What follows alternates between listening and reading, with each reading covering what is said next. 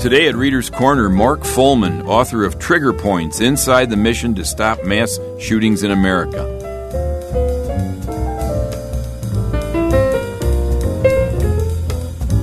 I'm Bob Custro. Welcome to Reader's Corner. The Washington Post reported recently that there have been over 300 mass shootings in America in 2022. Over 700 such incidents in 2021. When you define a mass shooting as a shooter killing 4 or more people. The failure to prevent mass shootings has never been more costly, and the prospects for stopping them never more promising. In his new book, Trigger Points, Inside the Mission to Stop Mass Shootings in America, award-winning journalist Mark Fullman chronicles the decades-long search for identifiable profiles of mass shooters and bring readers inside a groundbreaking method for preventing devastating attacks. Mark Fullman is the national affairs editor for Mother Jones.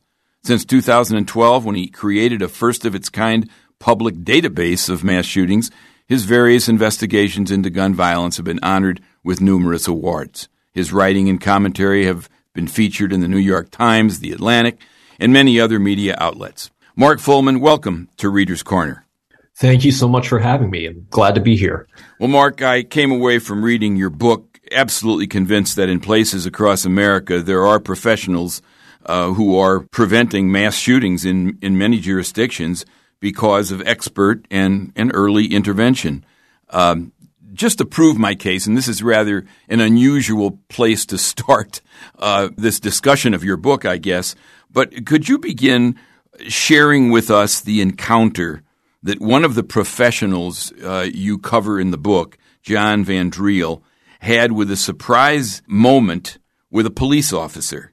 It's a tiny fraction of your book, but I think it tells us what good can come from this new behavior threat assessment that we'll talk about in a minute. Are you tracking what I'm talking about here when it comes to that police officer who tracked down Van Driel? Absolutely. I think it's a great story, actually, that I was able to tell in the book. So just to give a bit of context, John Van Driel is a threat assessment leader in the city of Salem, Oregon, and founded one of the first comprehensive behavioral threat assessment programs in a school system after Columbine in 1999.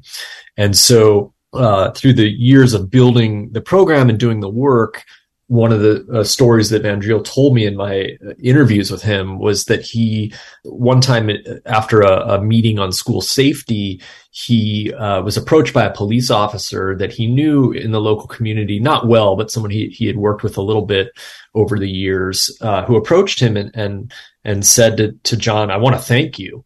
And John didn't really know what he was talking about, and he reached out to hug him, which, John sort of jokes about as being unusual with his experience with police officers. And the reason that he wanted to thank John Van Driel was because he said, "I want to thank you for saving my son's life." And it turned out that his son had been the subject of a threat assessment case in the Salem Kaiser program years prior. And what's interesting about the story is that it wasn't a particularly memorable case for Van Driel, in the sense that it wasn't particularly dramatic. It wasn't one of these cases where a disturbed kid was on the brink of carrying out a school shooting, where it was obvious that violence was imminent. It was more of an early intervention case. And that was notable to Van Driel, and he's talked about this in training discussions, because it really represents the heart of the work, which is to try to intervene in cases as early as possible when there are signs of violent thinking and potential planning for violence, but where an individual hasn't yet gone farther down what the field calls the pathway to violence, which is the process of escalation that leads toward a school shooting or mass shooting attack. Mm-hmm. Well, let's use the Salem, Oregon case as a template here. For your describing the behavioral threat assessment, what's involved, who's at the table, what kind of a team is assembled to make this work? So behavioral threat assessment is a local community-based model for violence prevention. And it brings together expertise that is multidisciplinary, professionals in mental health, in law enforcement, in education, in workplace management, in a local community, in social services, sometimes in religious institutions. In essence, this is leaders in a community working together, using their collective expertise to evaluate specific cases of concern that come to the team's attention. Most threat cases begin when an ordinary person sounds the alarm and reaches out for help because someone is creating anxiety or fear through their behavior or circumstances. And so when that comes to the attention of a team, what they do is quickly gather as much information as possible about the individual, talking to people around them, looking at any lawfully available records, and then also talking to the case subject themselves to try to get a better understanding of what the situation is and what the level of danger may be, whether or not that person may be planning violence, and then coming up with a plan to intervene, ideally as constructively as possible. In many cases, this is about getting the person the help that they need to try to steer them away from that pathway to violence and onto a better path. And that's the essence of the work. Mm-hmm. So what are some of the warning behaviors that this professional team would be looking at when they know all of a sudden we've got to get this kid in a room and we need to talk to him about what's going on here? Yeah, so there's really a wide range of behaviors and circumstances that come up in threat cases. And it's the patterns of those behaviors and circumstances that the teams have learned to use over the years and in developing the behavioral science that underlies this method of work. In Trigger Points, I break this down to 8 different kind of broad areas of behavioral warning signs. I think probably the most obvious or known to the general public is what I call threatening communications. In many mass shooting cases and in threat cases where prevention work has been successful, the individual, the perpetrator or person of concern is signaling what their intentions are through comments to people around them, through other forms of personal expression, writing, and of course, journals, things like that. But of course, also social media posts now in our digital age. Increasingly, this has become a factor online. So that's one area where threat assessment teams will look in a case where they're concerned about someone. Other forms of warning signs include what's called personal deterioration, when a person seems to be spiraling into crisis. This can be in an employment context, it can be in a school context, it can be in a home with a domestic situation. Signs that a person is in crisis, that they are not doing well, that there's a lack of resiliency. Often there are signs of depression or suicidality. It's a very important warning factor in cases. One of the early findings in my research on mass shooters is the discovery that the majority are suicidal and commit suicide in the act of an attack. Beyond that, there are other factors as well. Planning, of course, planning behaviors, preparation, acquiring weapons, conducting surveillance of a site that a person is targeting. Mm-hmm. So there's really a whole range of factors that a team will take into account in gathering information and trying to evaluate the level of danger in any given case. And each case is considered unique because these combine in different ways. But there are many recognizable warning signs in mass shooting cases, in all of them. And this is one of the big myths that we have about this problem, that these kind of come out of nowhere.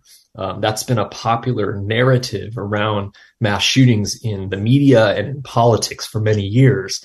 But the idea that you can't see these coming is wrong. In all of these cases, there are sets of warning signs that lead up to the attacks. And I think you say that really this particular work that is being done now in school districts, for example, is preventive rather than predictive. Help us understand the difference there. That's right. And so this relates to another core myth about the problem of mass shootings, the notion that there's some kind of predictive profile out there of who a mass shooter is. But experts who work in this field and in other related fields have sought for a long time to try to find a predictive character profile of a person who is a mass shooter. And we have kind of stereotypical ideas about who a mass shooter is, but the reality is that they come in many different forms and from many different backgrounds.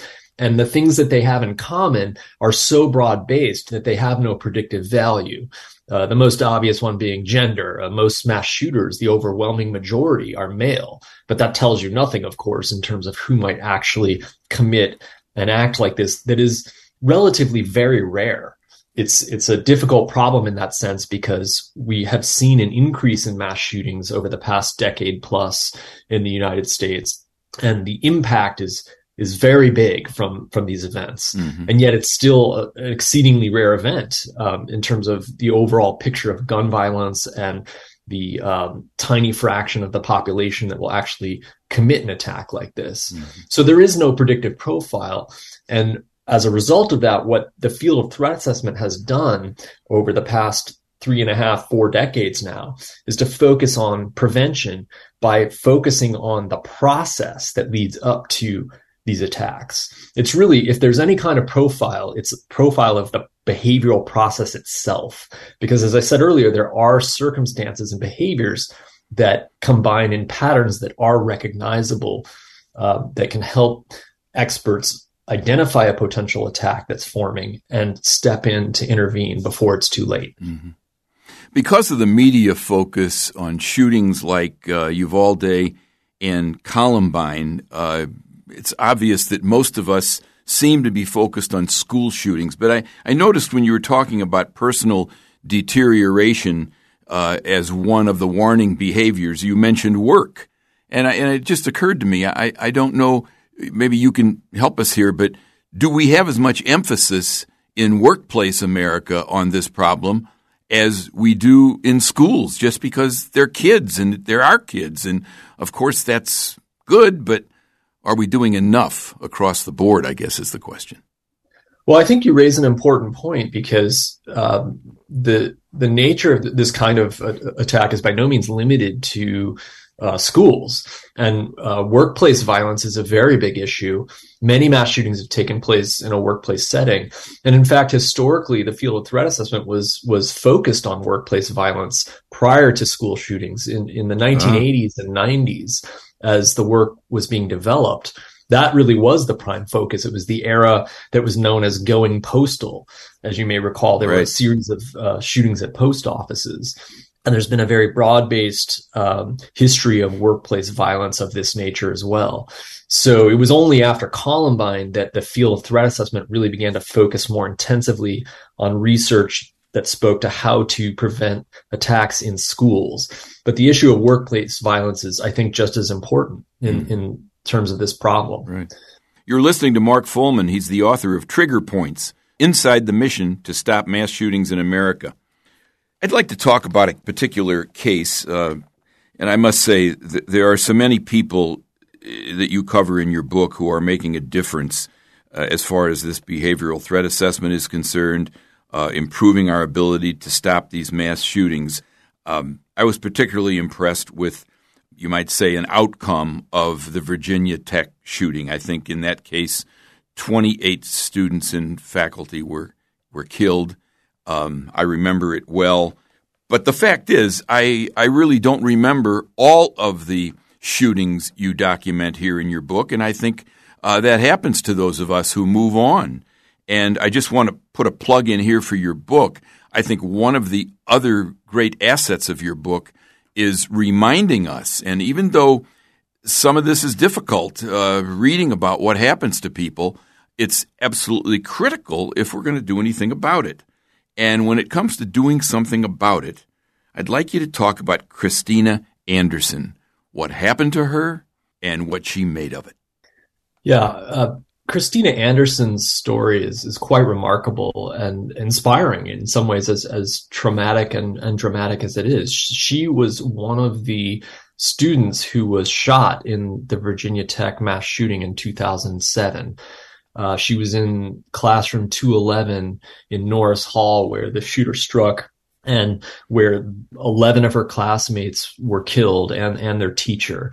Christina was shot 3 times and very seriously wounded, was rescued in the course of events there with the attack and the ensuing response from law enforcement. She survived and not only made a remarkable recovery, went back to the university and finished her degree, she became very interested in the recovery process, in helping other survivors, and in thinking and learning more about what could be done about this problem. And she also became involved with the field of behavioral threat assessment as she started to tell her story publicly to leaders in local communities in mental health and education and law enforcement, in the business community. She saw the impact that her story really had as a survivor.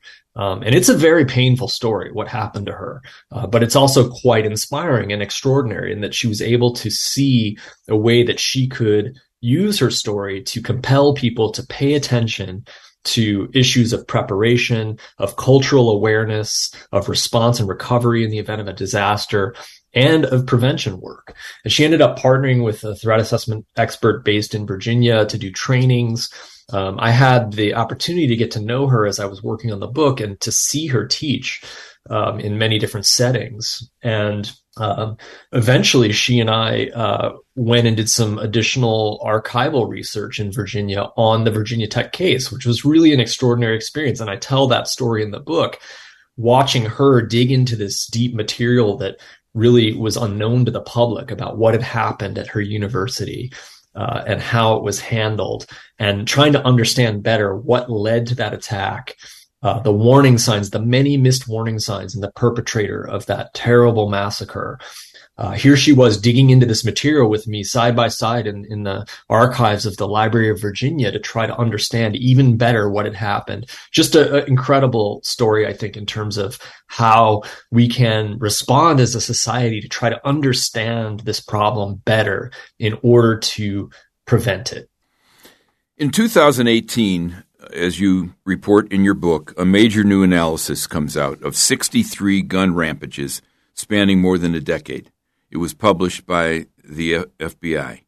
And without repeating yourself, because you already talked about some of the warning behaviors, but what did we learn just fairly recently? And the one that comes to my mind, because I want to talk about the role that individuals play in reporting incidents when they see something wrong with a person. I think you said in your book that law enforcement was notified in fewer than half the cases, even though there was at least one person in the proximity of a shooter who had noticed something strange, bizarre, concerning behavior, as you call it. Please tell us about that study. Sure. So, that research that came out in 2018 from the FBI's Behavioral Analysis Unit, I think advanced the understanding of mass shootings in a couple of important ways.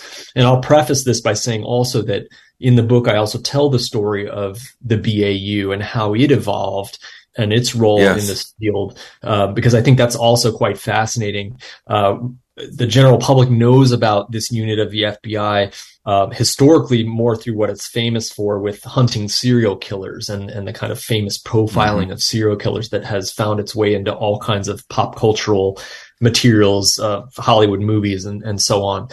The work of the BAU threat assessment experts is sort of an evolution of that, in using the research and profiling techniques to apply now to this prevention work, which is somewhat extraordinary in my view. When I first started learning about it, that, here you have this team at the FBI that is trying to do prevention.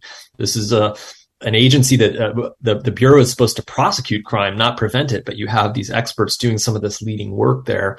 And so this study of mass shooters that they did, or what they called active shooters, the 63 cases, what they found by diving very deep into these cases and with access to case material and to records that I think are unparalleled in some ways, they were able to learn more about the nature of these attacks. And I think they really brought some additional important context to the role of mental health, which is another area of focus in the book that I think is really important. And it's difficult with this issue. It's difficult to contextualize because it's complicated, but it's another area in terms of understanding the problem that is so important in my view, because there's, I think, some big mythology we have around mental illness too. We often have a lot of blame placed on mental illness in our media and in our politics around mass shootings. But blaming mental illness as the cause of mass shootings is fundamentally wrong. It's not the reason that people go out and commit mass shootings in the vast majority of cases. And the FBI's research deepened the understanding of that by not only determining that there were a few cases, a fraction of cases of those 63 where mental illness was present, but even when it was present, it was not a primary cause in the vast majority of cases. So that was one conclusion that I think was really important. Another that you're alluding to was the evidence in these cases that people around the perpetrators had some sense of what was coming, had been privy to warning signs, and yet did not report those warning signs in any way. And that's a really important challenge for the field of threat assessment, to bridge that gap in terms of cultural and community awareness of what the warning behaviors are, and then getting people to want to try to reach out for help. And that's difficult because it requires a level of understanding and awareness. It requires trust in law enforcement or in a behavioral threat assessment team. And there are other issues that play in too. You know, people may be afraid to speak out in terms of their relationship to a potential perpetrator of violence. So it's a major issue that this research continued to shed light on, that I think the field really needs to make headway on if it's going to continue to scale and become successful with preventing attacks. Well, I think you've done an excellent job of underscoring the importance of bystander reporting here. And could you just very quickly give us a summation of the Park Rose incident, because it is a case where there was intervention that worked? So that was a high school case in Portland, Oregon, several years ago, where a suicidal senior in the high school went into a classroom one day with a shotgun and was planning to kill himself, and may or may not have attempted to kill others. It wasn't clear whether he was intending to do that. There were some signs that he was just interested in committing suicide publicly, but the research in the field also shows that kind of performance of suicide in a public setting is also very dangerous. That often intersects with homicidal intentions. So that was a case where a peer reported a concern about the student, and the school security staff was able to intervene dramatically at the final moment. Again, you know, if you think back to what we were talking about at the beginning of the interview with John Van Driel and the early intervention, this is not the ideal scenario. It was a heroic intervention that disrupted potentially lethal violence.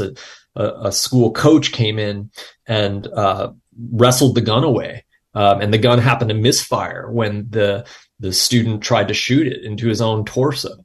So it was a very tragic case, even though the outcome was good, I guess, in the sense that you would say, you know, he wasn't hurt.